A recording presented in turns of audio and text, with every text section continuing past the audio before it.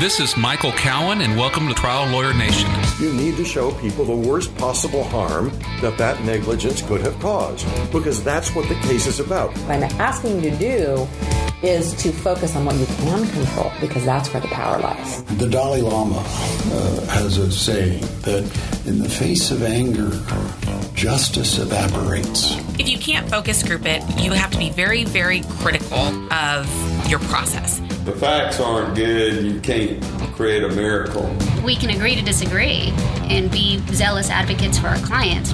Quit worrying about looking perfect. You're not going to. That'll come in time, but you can still be an effective litigator. Welcome to the award-winning podcast Trial Lawyer Nation, your source to win bigger verdicts, get more cases, and manage your law firm. And now, here's your host, noteworthy author, sought-after speaker, and renowned trial lawyer, Michael Cowan. Today on Trial Lawyer Nation, we have attorney Mike O'Neill out of Philadelphia. Mike has got a really unique background. He was one of the top catastrophic injury defense lawyers nationwide and did a lot of work for UPS whenever they had a horrible crash anywhere around the country. And now he is a plaintiff's lawyer. So I got to meet Mike recently last year, learned a lot just from our conversations we've had so far. And I thought, man, he'd be really useful to come in and talk about some of what he's learned. So how are you doing today, Mike? I'm doing well, Michael. Thank you for having me. Well, tell us a little bit about you. We're all, our listeners just meet you. So what do we need to know about Mike O'Neill? Sure. Yeah, no, I'm a lawyer in Philadelphia. I've practiced in Philadelphia for the entirety of my career. So since I graduated from law school in 1998, went to Villanova. My practice, though, almost immediately became a national practice. So from certainly at least the early 2000s, about 2002 or so, my practice, my office was in Philadelphia, my practice was across the country and really focused on defending motor vehicle companies, motor carriers in catastrophic injury cases. How'd you end up getting to do that? It's kind of a long story. You and I share a similar background in that both of us were big firm lawyers initially. I was at DLA Piper initially, and one of our clients was UPS. We did a lot of UPS transactional work, postal rate work of all things, my firm did. And then in early 2000s, about 2002, UPS was looking for what they wanted to call core attorneys that could do national work on their behalf, on their higher level work. So we got in there as a litigator. I started doing that, and we just grew it from there. And so how many years did you do the national work on catastrophic defense? Yeah, I was UPS's National Catastrophic Injury Counsel for over 15 years. So there was a small group of us that did the catastrophic injury work for UPS, and it was really our firm at the time, and then King & Spalding in the southeastern United States that did it as well. And that was the primary focus of my practice. We were outside counsel. We were engaged by the company. We weren't in-house, but we really focused, and I focused certainly my practice on defending the company in some of their worst cases across the country. And so why does a big company like a UPS, and there's other companies that do that, get certain lawyers to handle the work on the biggest stuff nationwide rather than going to find people in each locality? I think it's consistency in the defense of the company. It's not, the company is obviously is this huge, monolithic company that really has a lot going on. It's not the type of thing where you can't just hand somebody a case for UPS and say, here, go defend them. You really need to know the company. You need to know how the company's operated, how they train their employees, specifically who trains the employees. You really kind of need to learn the company, and anybody can do it, but it would take a long time to really learn that system. And then you just like to think that they thought we did pretty well for them and got good results, and just kept giving us more and more work. So let's say there was a catastrophic crash out in the middle of nowhere. They're never anywhere where you want to be. It doesn't seem. At 3 a.m. on a Saturday, does a company like UPS, or any big motor carrier, do they wait until there's a lawsuit filed to start doing stuff? No, I would have my phone would ring, if not that night, even in the middle of the night, depending on if it's bad enough accident. I would certainly learn by the next morning. When I was a younger attorney doing this, I mean, I'm sitting here talking to you, remembering in my mind's eye getting a call on a Saturday afternoon when I was playing with my young children in the yard, and I had to go to Ardmore, Oklahoma immediately.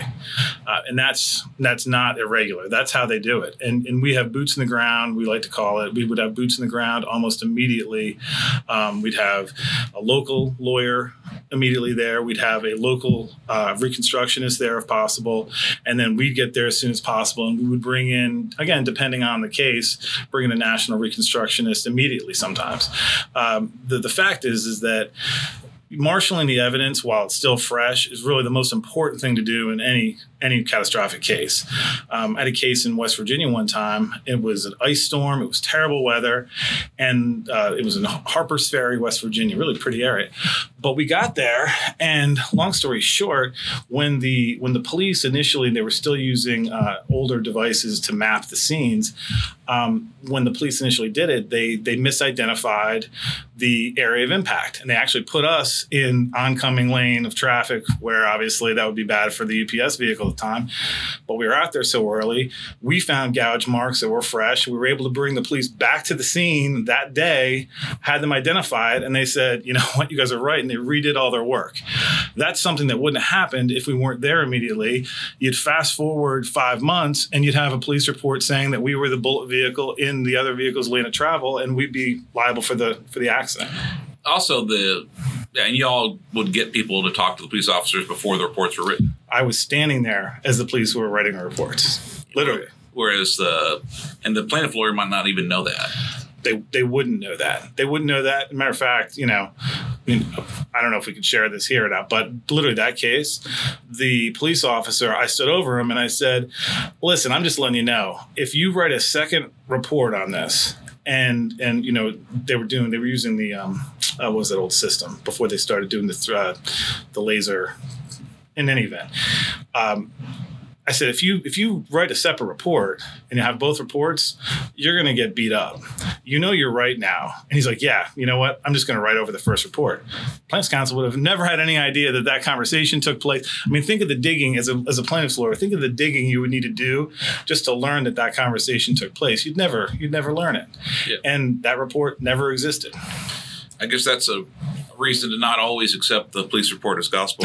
No, that's in that case we were right. But how many other instances are there out there where it's not as clear cut as that, and you do have somebody talking to the law enforcement immediately and first responders immediately, and really you're shaping the narrative out of the gate. And that's what we did. It was part of it was sure being a lawyer, but also part of it was kind of being a psychologist with first responders and attempting to shape the narrative such that they were putting the accident in the best light possible for my clients from jump.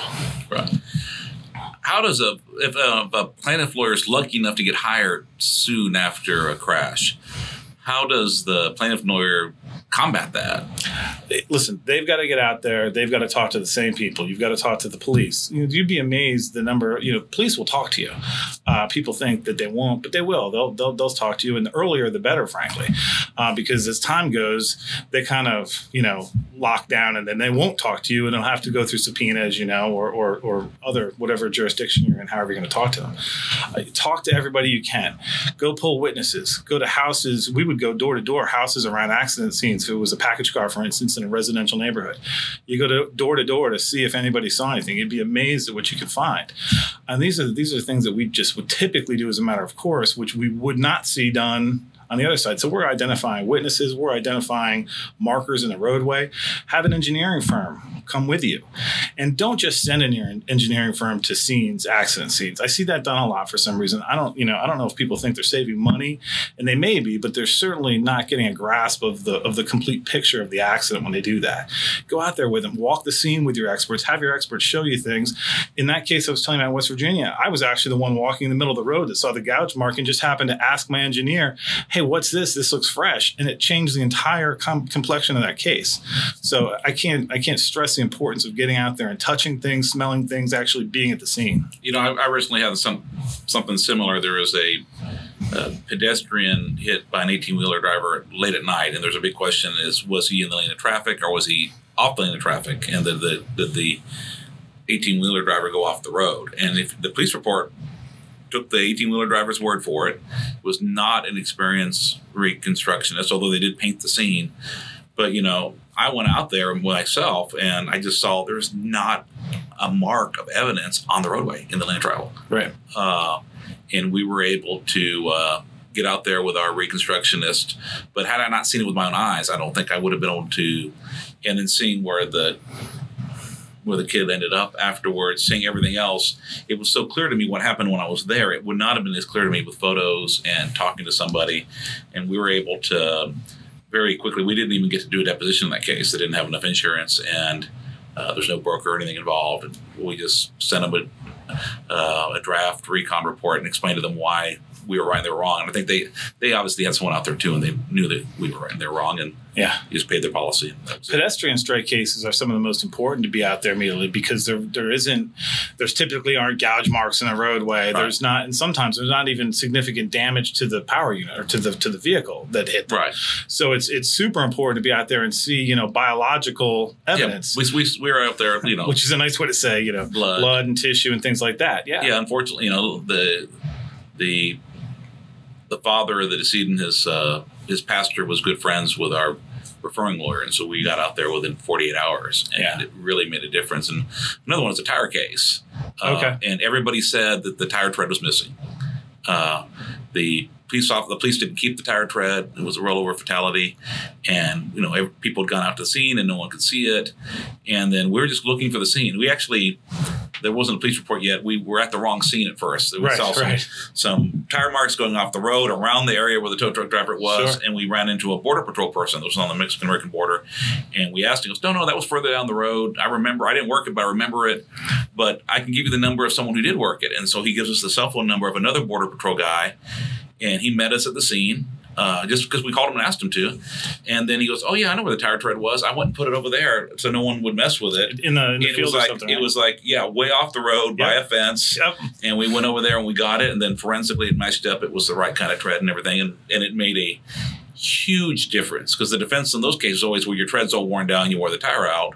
We found the tread, it still had good tread on it. It was a defect. And, going back to your point about getting out there, you're amazed. Typically, you can't be there. If I was flying to the Midwest or even the West Coast, I'm not going to be there before the scene is cleaned up, more often than not. But even just walking the scene, you'd be amazed to find the things that the tow companies, when they clean up scenes like that, miss.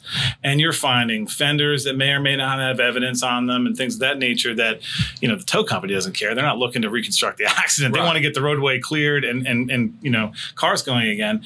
But there's always, debris and things like that around that they didn't collect that may or may not be important. So it goes right back to what we're talking about. Get out there, walk the scene on your own and do it yourself. It's vital. Before I go into more of the experience stuff, at some point you made a decision that you wanted to be a plaintiff's lawyer instead of being a catastrophic defense lawyer. I did. I've been a catastrophic injury lawyer, I would say, defense or otherwise, my entire career. Lucky you. Yeah, I know. You know what? It's fun work. It's interesting work. And I like to say, I couldn't, if you gave me the $100,000 car A, car B case, I couldn't efficiently litigate that because I just don't know how.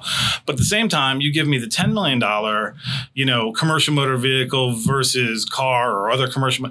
I'm completely comfortable with litigating those cases, and they're just different animals. You know this. I mean, you've done both, and I'm sure you know that these are not the same animals at all. People who do car A, car B cases and do them well, I know a lot of them. I couldn't do what they do, but I can do what I can do. So I've been a catastrophic injury lawyer my entire career. I've always been curious, I guess, about the other side. And anybody who's worked with me in the past isn't surprised to know that I've done what I've done. I would be the person that when we would have focus groups, I would always play the part of the plaintiff's lawyer every single time. And I enjoyed it. I enjoyed trying to play with my presentations and trying to get as big a verdicts as possible.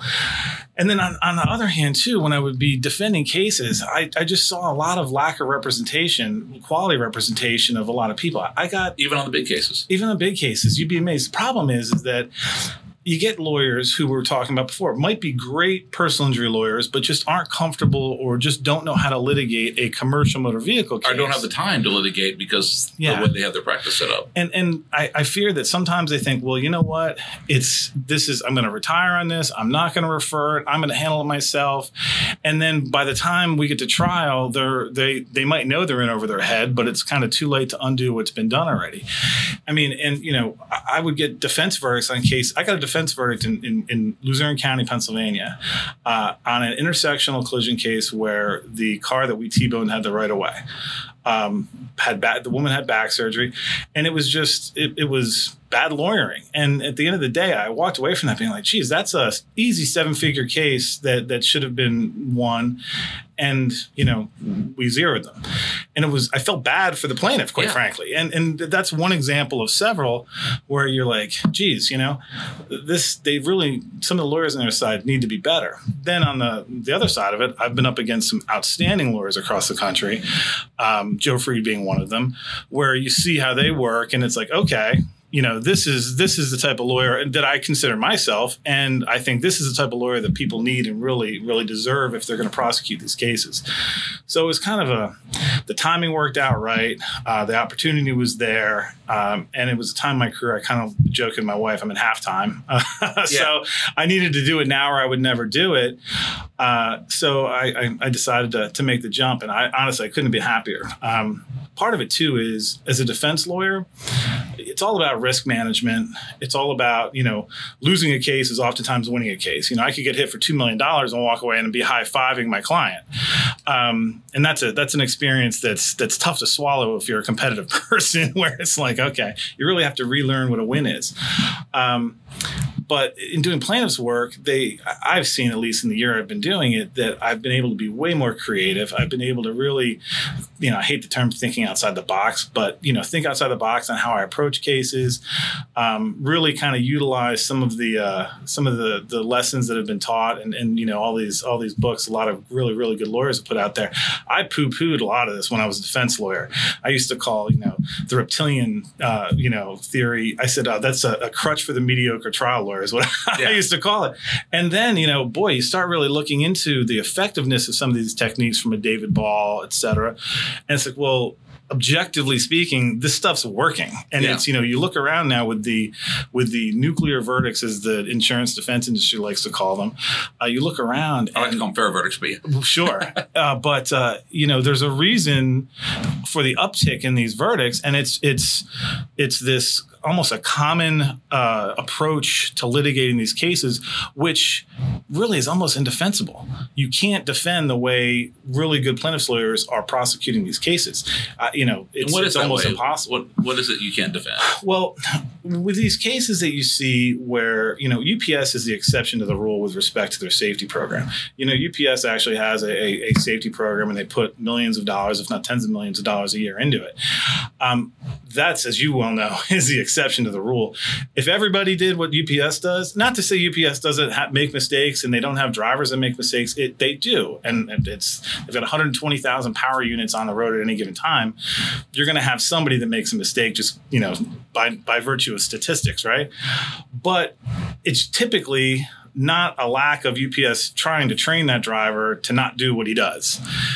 In these other cases you see with these other companies, these fly-by-night companies, or even some of the bigger companies that just don't really care to train. They don't want to put their money there because what is that? That's money that could be going in their own pockets. Right. So instead of putting the money to training, they just rely on this idea that, well, we get a CDL trained driver. That's all we need to do. He's trained, to drive a tractor trailer, and I'm going to put him on the road. We're good to go.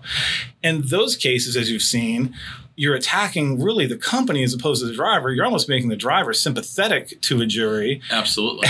And when you do that, it's a very, very, very difficult bell to unring when it becomes about the company as opposed to the person sitting in the driver's seat. As a defense lawyer, I always like to say, hey, this is all about, I would tell courts this is all about the 5 seconds. This isn't, right. This isn't about the 3 months prior. This is about the 5 seconds in this accident. If you can make it about the 3 months prior or the 3 years prior and really delve into what hasn't been done here to protect the motoring public, you're going to be in good shape as a plaintiff's lawyer. And I think it's very, very difficult to defend. Absolutely. You can yell all you want that I omitted course and scope, so they can't get into it. But when you have punitives on the table, it's going to come in, and there's lots of states, obviously, that allow it in any event. So, yep. Texas may or may not be one of those. Where are you guys now? I can't remember. Well, there's some old case law that says that you admit to course and scope, then all the rest is out unless you have gross negligence. Yeah.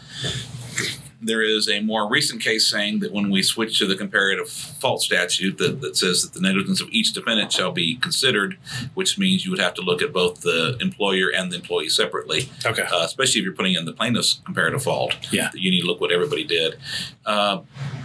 And then there's some federal cases going both ways where some are adopting the old, some new. Our Supreme Court, it got up to them and they punted. They said, well, there's a big question of the law as to whether this line of case law is right or that line of case law is right, but we don't have to decide it because there was no evidence that it was a negligent training case.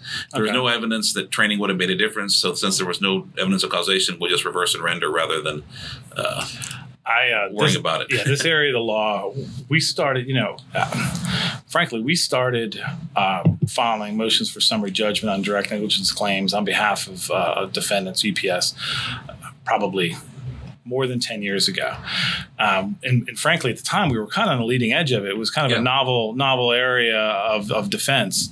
And it blossomed and has kind of taken over. But I'm still waiting we could do a whole podcast on just that issue and how to really overcome that, because the public policy, I don't think, supports what courts are doing when they don't allow you to prosecute.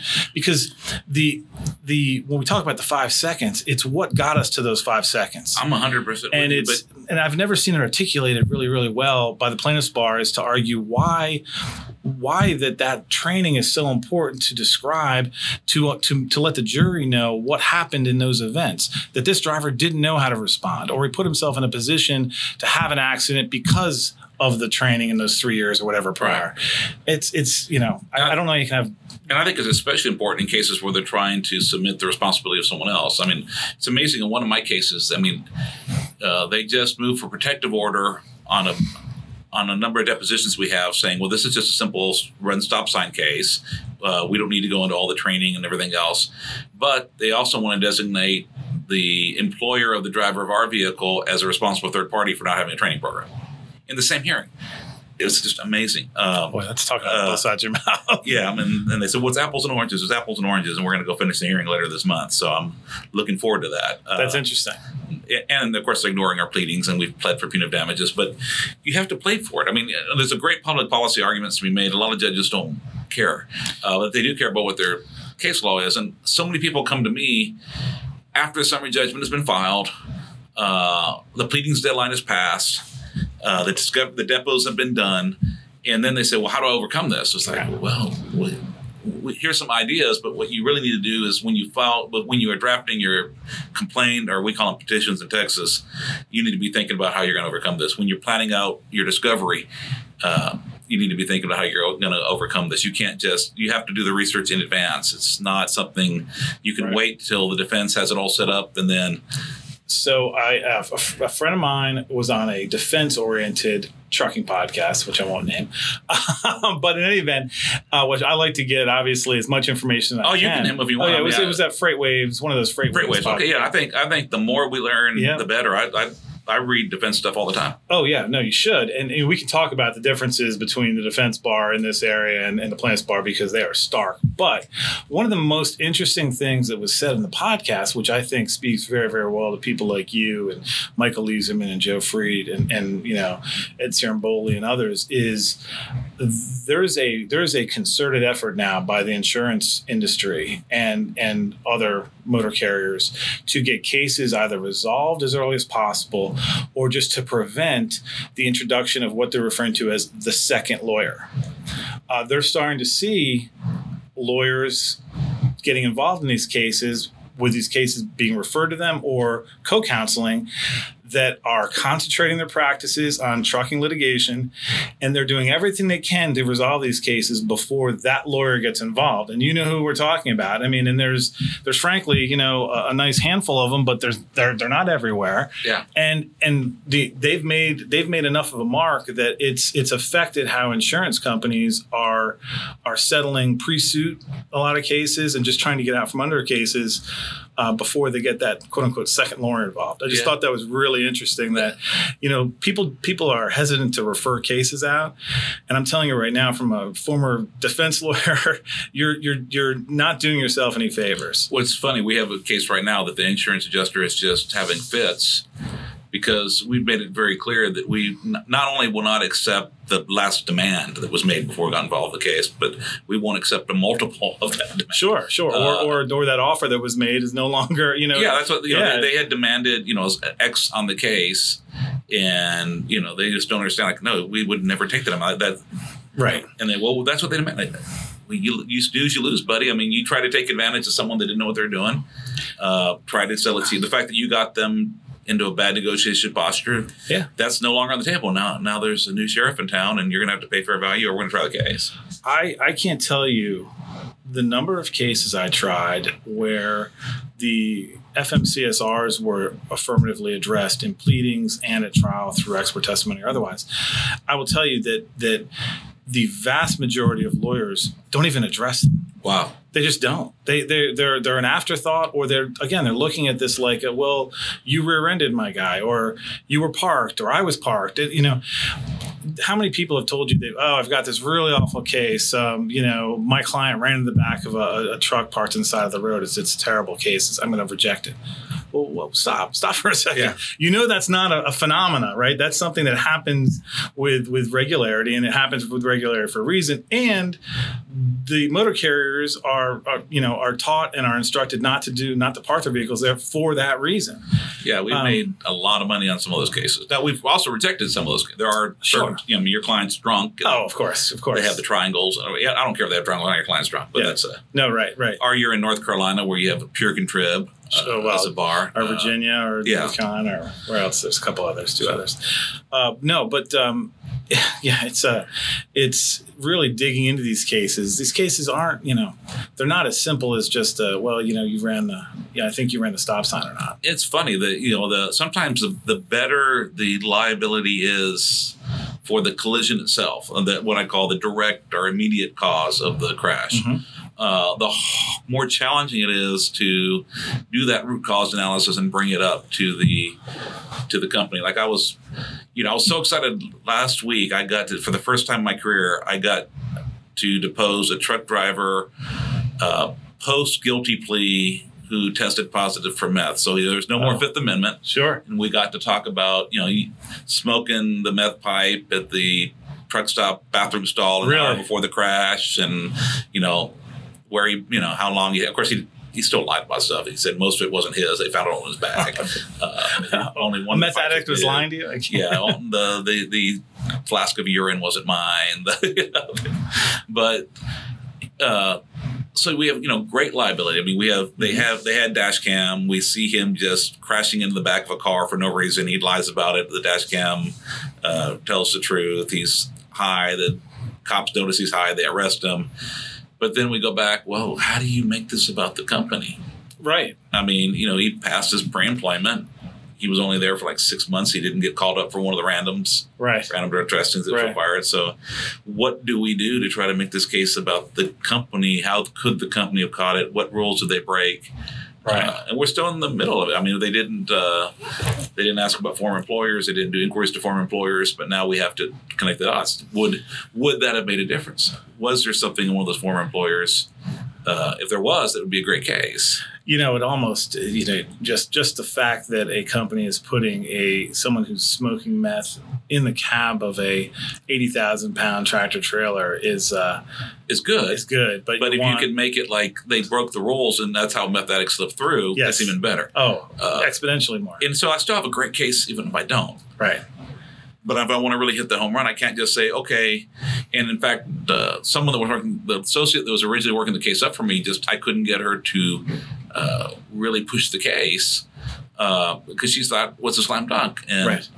I've had to jump in there and just really do a lot more digging and subpoenaing more documents and more investigation, and because it needs to be a bigger case than this one crash. Sure. No.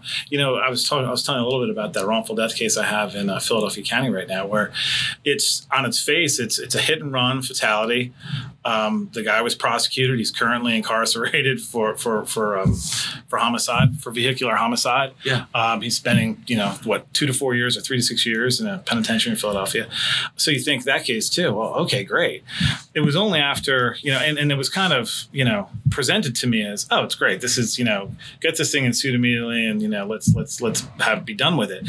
And the insurance industry lawyers who are on it, really nice guys, but they're not trucking lawyers. They're they represent these companies for all sorts of personal injury, slip and fall stuff, and whatever else. So I start digging, and it turns into a lot more than just a car A, pedestrian B, wrongful death case with already nice aggravating factors about the fact that he drove away and then actually drove back to the scene after the police had responded with another van, another vehicle. But it involves, all of a sudden we realize, well, this is, governed or should have been governed by the FMCSR, and the company is unaware of that fact. And this driver should have had a CDL, and the company was unaware of that fact. And you start digging in cases where you think, well, this is just a slam dunk. I could have just taken that case, not done any digging, and settled it for a nice number. Now all of a sudden we're talking about really aggravating factors. Because a lot of our listeners do trucking work, not all of them do. So FMCSR is Federal Motor Carrier Safety Regulations. Correct. CDL is Commercial Driver's License. Correct. And so I think you and I talked about it. So if you have, even if it's a 15-passenger van, which is not necessarily a commercial motor vehicle, if you're hauling 8 or more people for money, right, it becomes one. You got to follow all the rules. Exactly. And so now we have a company that's regulated, that's hauling people for profit. Should be. Well, they are regulated because they're ignoring the regulations. Exactly. Exactly. And so now that's a much bigger thing because they have all these other vans on the road. And then, right, exactly. They have all these other vans on the road, and they were willfully putting drivers out there without commercial driver's license. They were willfully ignorant of the regulations that they were subjected to. And now all of a sudden that but a really good case with really good, as you put it, direct accident facts, right, becomes this monster of a case with all these other aggravating facts that in Philadelphia County, I'm hopeful and confident that is going to be a nice result for my client. I hope so. Yeah. I know, like on my meth case, what I told the lawyers working with me is like, why are you doing all this work? I said, well, because it doesn't take much money to teach a meth head a lesson. Yeah. Yeah. It needs to be about the company and what it takes to teach a company. It's a great way to look at it. Yeah.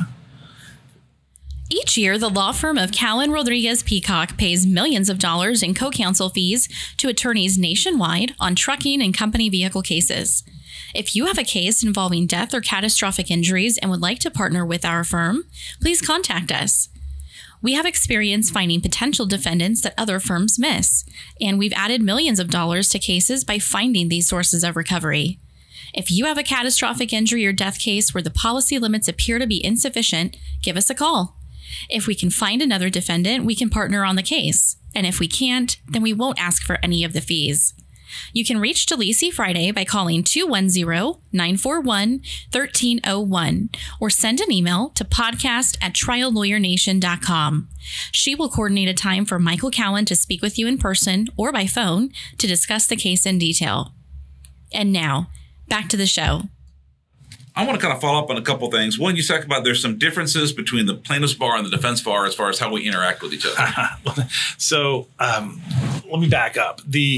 I met Joe Freed, I think in 2005 or 2006. So really when Joe was starting his focus and its laser focus on the trucking industry, I was one of the first cases I defended one of the first cases that Joe had in Pennsylvania. It was actually happened to be on the Pennsylvania Turnpike, a UPS case, which Joe did a great job. I didn't go to trial, but I met Joe then. And so in I guess it was probably this past August of 2019 when I had just started doing plaintiff's work for maybe, I don't know how many months before that, 6 months or so.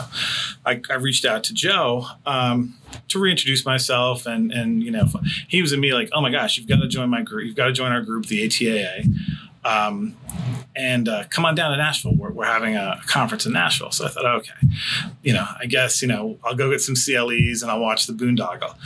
And I went down there, and I've never seen a seminar where people were actually packing the place, not getting up and leaving, not going to play golf, not, middle of the seminar, not going to take, clients to the bar in the middle of the seminar.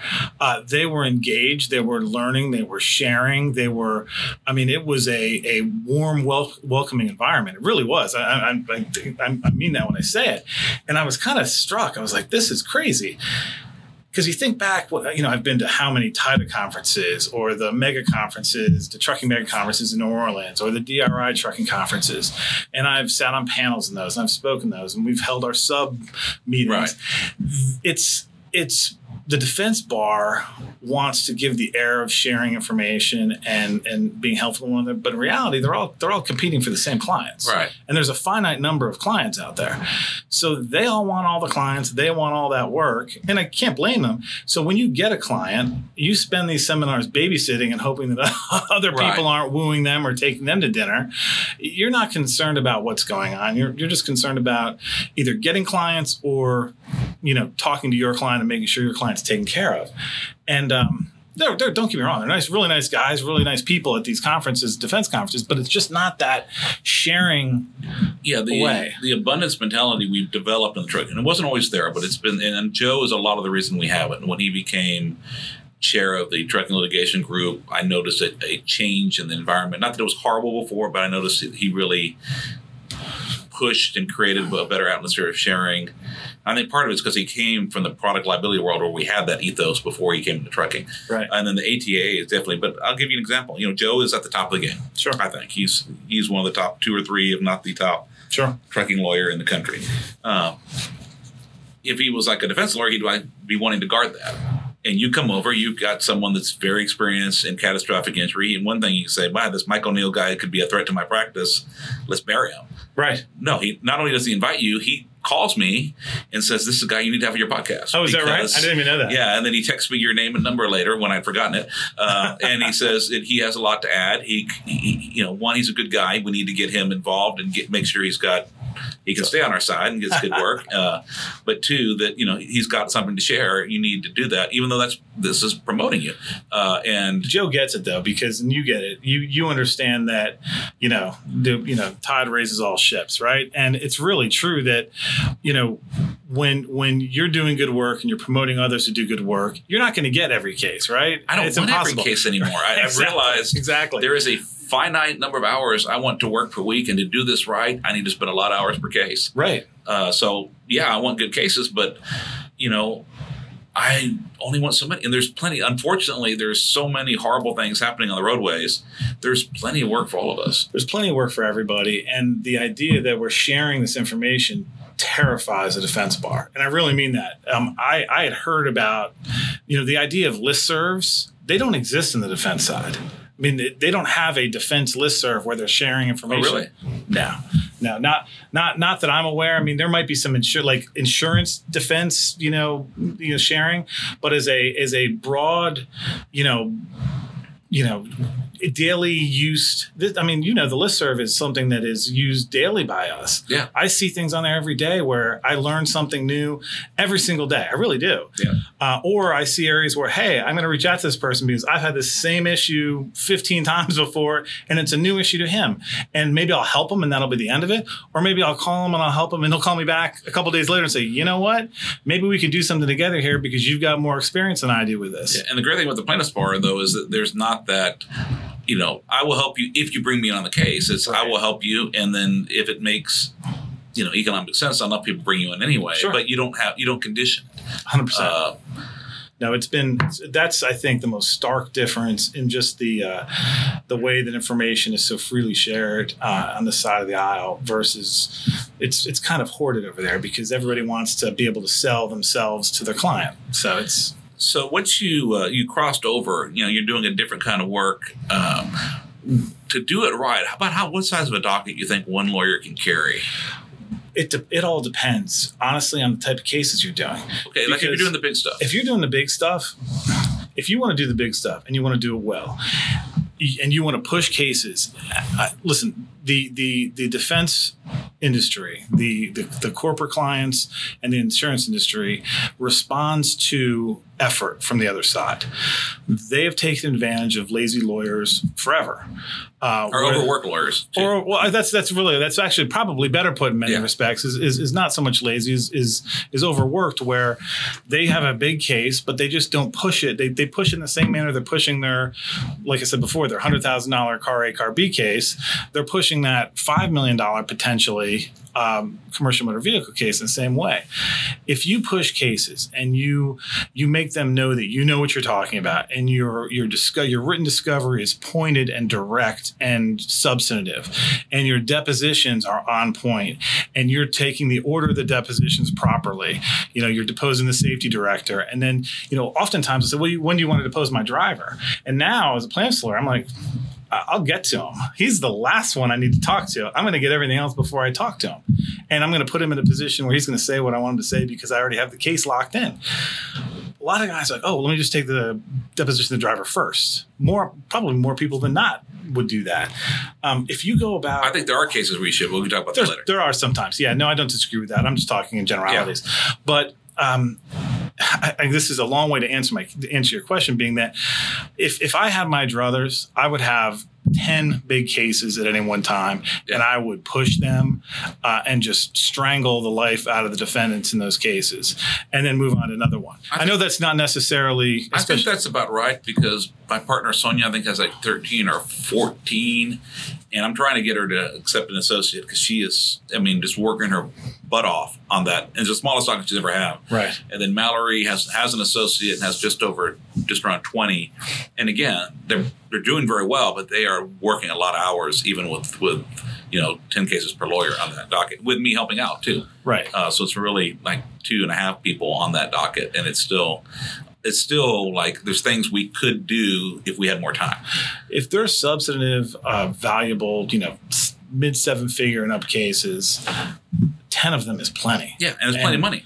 And not only that, when you have that, and I don't want to say few because as you just said, it's still a lot. Yeah. But when you have that number, you can do things with those cases that you just can't do when you've got 50 or 100 cases on your docket. Where you can focus group them accurately, and you can do it early and often if necessary, if the case asks for it.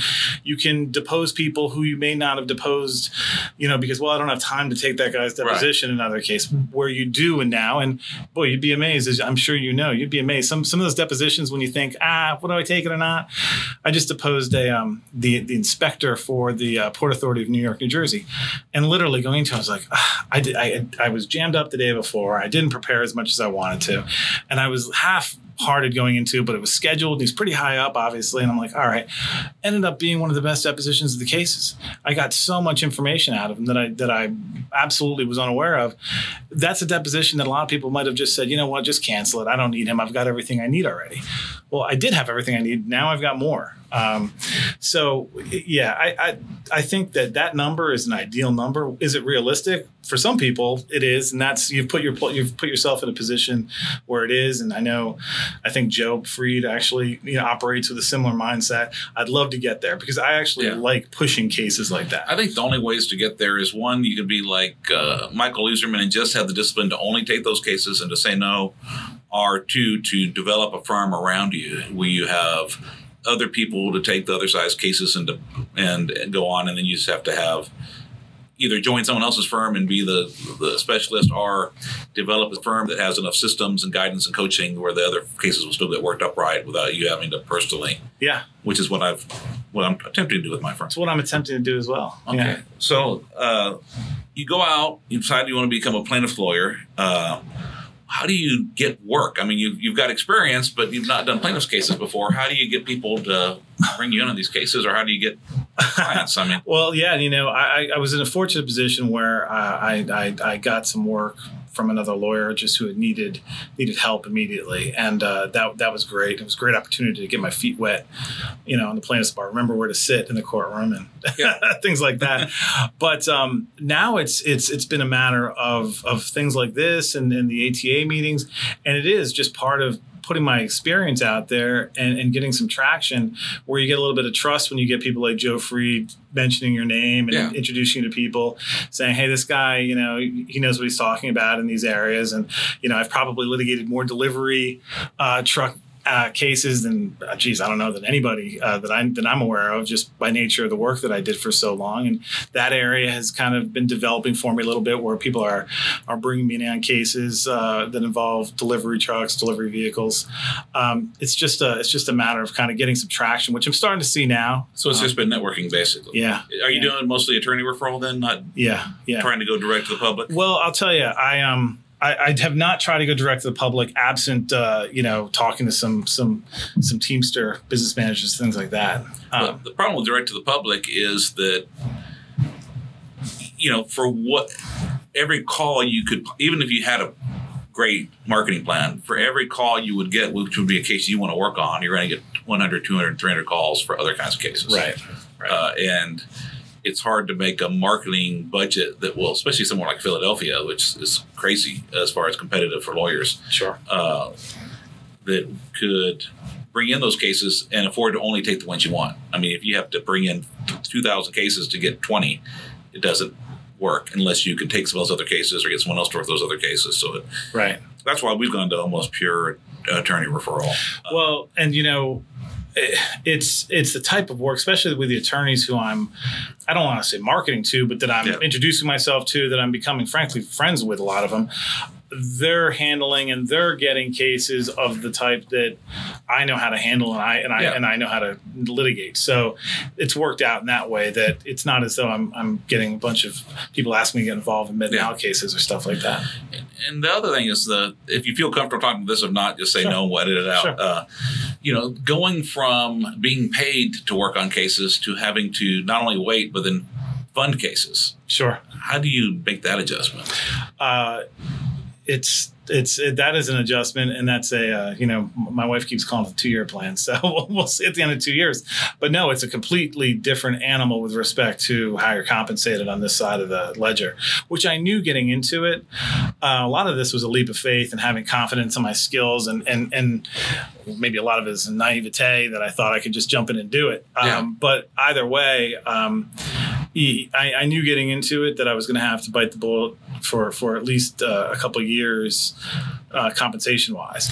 And, I can't complain. I had a really nice situation where I was, and it would have remained a nice situation, but it was never going to be, you were never going to get those, awards that you get on an 8-figure or big verdict. And the money, don't get me wrong, the money is part of it. You start giving big checks to mediocre lawyers, you start to wonder, why am I not on the other end of this conversation? But a lot of it too has to do with looking at it and just saying, listen, I think I could make that a bigger case. I think I could I've just been curious, and I've really wanted to just take big cases and make them bigger. And I hate to break it to you, but to get the real big, it's more than a 2-year plan. Because what happens is that, I think right now you're teaming up with other people. Right. So you're maybe not funding 100% of all the expenses and everything. Yep.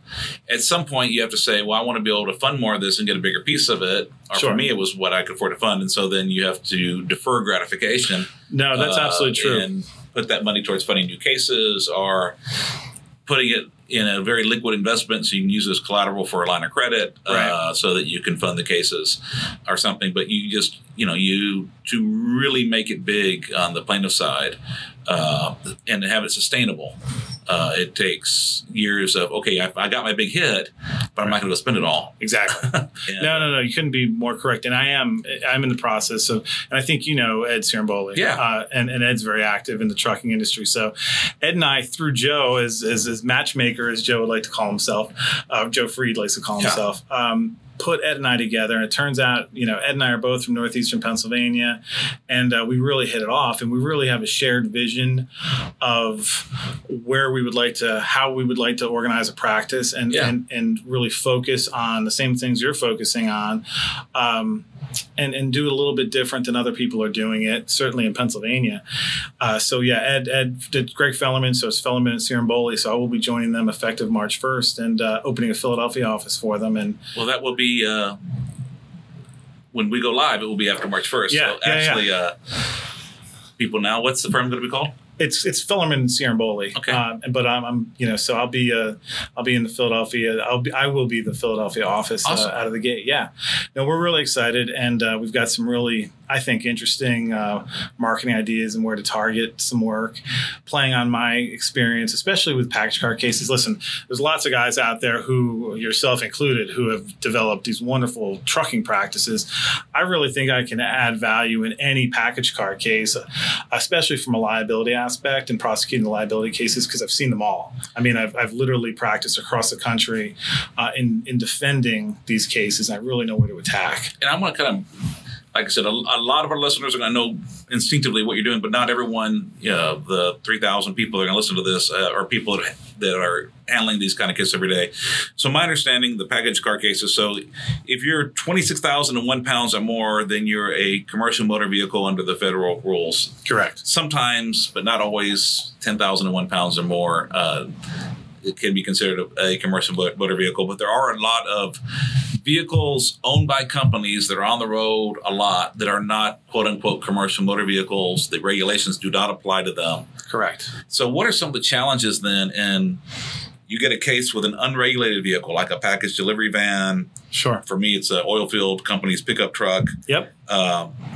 How do you then set rules when we don't have the crutch of the federal government doing it for us? Well, yeah, you have to develop the standard of care in that industry, and it's a matter of kind of seeing what training they're providing their drivers, if any, and really treating it as though the federal rules apply without ever being able to cite to the federal rules, for lack of a better way to put it.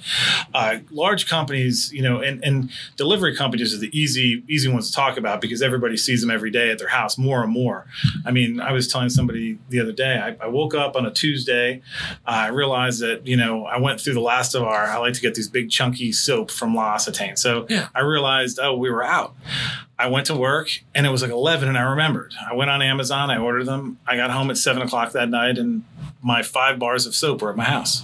It was 6 hours later. And those are going to be some complex cases, because not only do you not have the federal rules to fall back on, but Amazon claims that all those drivers are independent contractors. They're all independent contractor cases. Yep. With Amazon. And it's not only Amazon, DHL has similar, where they subcontract, you'll see a DHL driver show up at your house, or with a DHL uniform on, in a DHL van. He'll tell you, or DHL would tell you, well, he doesn't work for DHL. FedEx does the same thing. Oh, and they always have. Yeah. But if you really look at the law, and this is going to be an issue before you start your case.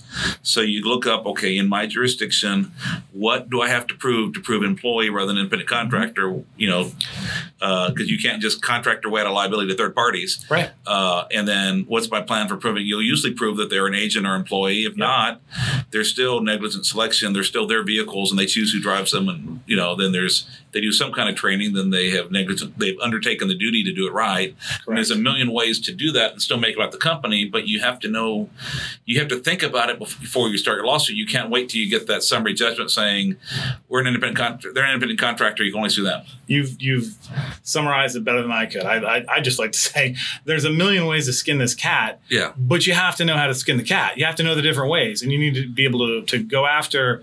If it's going to be just agency issues, you're going to have to go through the agency's issues. If it's going to be negligent selection, you have to know that area of the law, and you have to be able to prosecute those issues and plead them properly. And it's folks who oh my gosh, an Amazon truck just hit my client killed a client. This is a huge case. I'm going to retire on this case. Well, it's not that easy. You really need to know what you're doing. You need to dive into that. You need to really know that area of the law. And that's just to get the proper parties on the hook.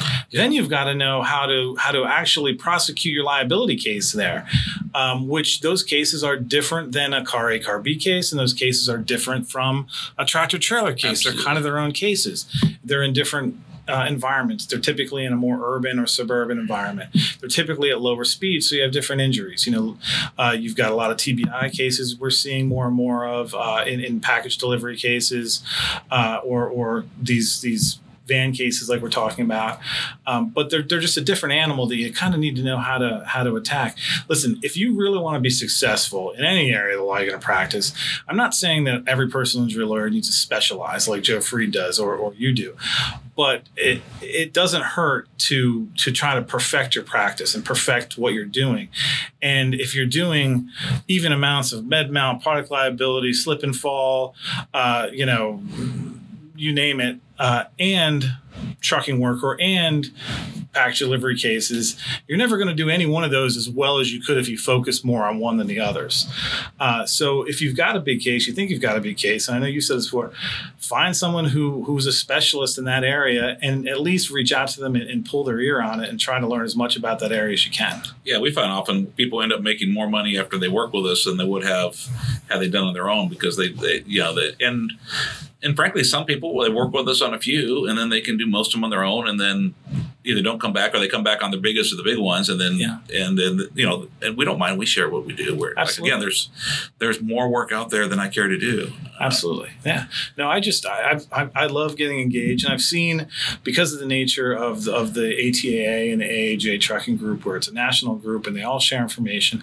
I've seen people across the country, and I've had the real benefit of I've litigated in over 30 states. I've tried cases in 13 different states. I've kind of been, I know the difference between voir dire and voir dire. You'd be amazed at the number of people who look at you when you say voir dire in the Northeast. They're like, you don't know what you're talking about. Yeah, you don't know what you're talking about. I would have to take elocution lessons to try a case, and you're like, voir dire. I'd have trouble saying it. Yeah, but I've been lucky enough to practice across the country. And it's funny because when I started doing plaintiffs work, I'm in Philadelphia County, which is a fantastic county for plaintiffs lawyers, as you well know. And I thought, well, here we go. I'm going to be in my bed every night. And, here I am. And what I've seen is, because of the nature of my background and those people that are asking to kind of, hey, maybe you might be able to get involved and help me out a little bit. None of it's in Philadelphia yet. Well, I shouldn't say that. Some of it is, but the majority of it's been outside, and I love it. It really, I enjoy helping people in different areas and different parts of the country and different courts. In fact, you're in my office in San Antonio here because someone's bringing you in on some Texas cases. Yeah. I want to just go back to the non-CDL cases a little bit. So, I think one advantage you have having represented UPS is that, while they're not perfect, UPS does it pretty well when it comes to safety training and safety policies. So I guess that gives you some background of what the industry standards should be.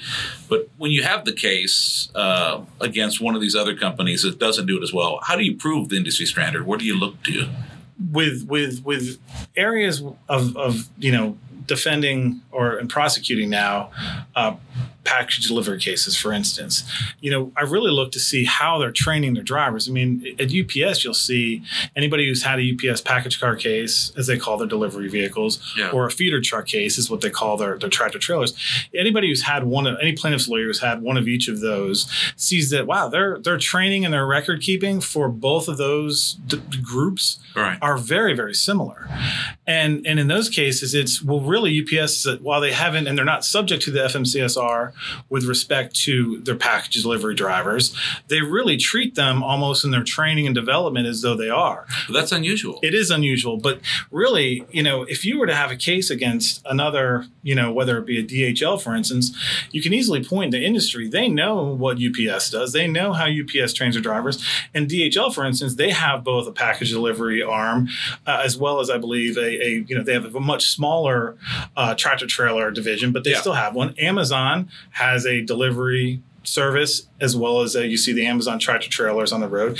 These companies know, so they know the FMCSRs, they know the standards that they're required under those, and they know the applicability to their non-CDL drivers. It's just as easy to train them under the same regulations, even though they're not required to. But you can find companies that do. And I think also, there's an ANSI standard, American National Standard Institute for Fleet Vehicle. There's a National Safety Council has things out there. I think actually the Centers for Disease Control, when it comes to distracted driving, actually has put out recommended practices. Oh, is that right? I haven't seen that. Because distracted driving, I'll give you a copy before you leave. Yeah. Distracted driving is enough of a health hazard that even the CDC has been involved in trying to encourage employers to train its drivers. Even though you think, well, that's an obvious hazard, it's not. People know it's bad to text and drive, but people think, well, I can just go look at a text real quick and it's not unsafe when I do it. Right. And they don't realize that the average time off the road is 5 seconds. They don't realize. I mean, before your attention's fully, even though your eyes might come back, before your attention's fully back on the driving task, and they don't realize that on a highway you're going, 88 feet per second at 60 miles an hour, you're going 440 feet, a football field and a half during those 5 seconds when you look at one text. How many times since you've been doing this and knowing those statistics like I do, and I flew helicopters in the National Guard. Oh, wow. Well, my prior life. But, I'm constantly doing a time, speed, distance analysis in my head. And, the same thing. I've got a 16-year-old who I'm teaching to drive. She's got her driver's, permit now. She doesn't have her license yet. And it's the same thing I'm teaching her. Listen, when you glance down to change the radio station on the highway and it takes you 2 seconds, how far do you think you've moved? And what could other people have done during exactly. that time? The car that's in front of you to the left is now immediately in front of you, slowing down by the time you look up. Yep. These are all lessons that I've taken to heart in my driver training. Well, Mike, I could talk to you all day, but we've got limit how long a podcast can be. So at the end, if anyone wants to get a hold of you, whether it's to bring you on a case or just to ask you a question, because I know you'll answer questions without remuneration, how do they find you? Sure. Well, I'm going to give my cell phone. I've heard other people do it. You're crazy. And, well, you might think so, but I'm going to, because this is the phone. I travel enough, and this is the phone that I'm always on. Okay. So it's 215-776-5070. I can also be reached when this comes out at the email mjo@fclawpc.com.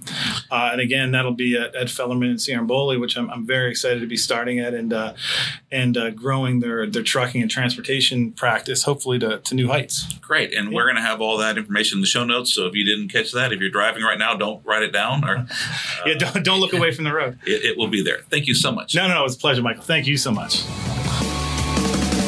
Thank you for joining us on Trial Lawyer Nation. I hope you enjoyed our show. If you're listening to this episode on a mobile device, please click on Ratings and Review and leave our show a 5-star rating and write a review. And if you're listening to this episode from our website, please leave a 5-star rating on the episode page. We'd love to reach more listeners, and doing this will help more attorneys find this podcast.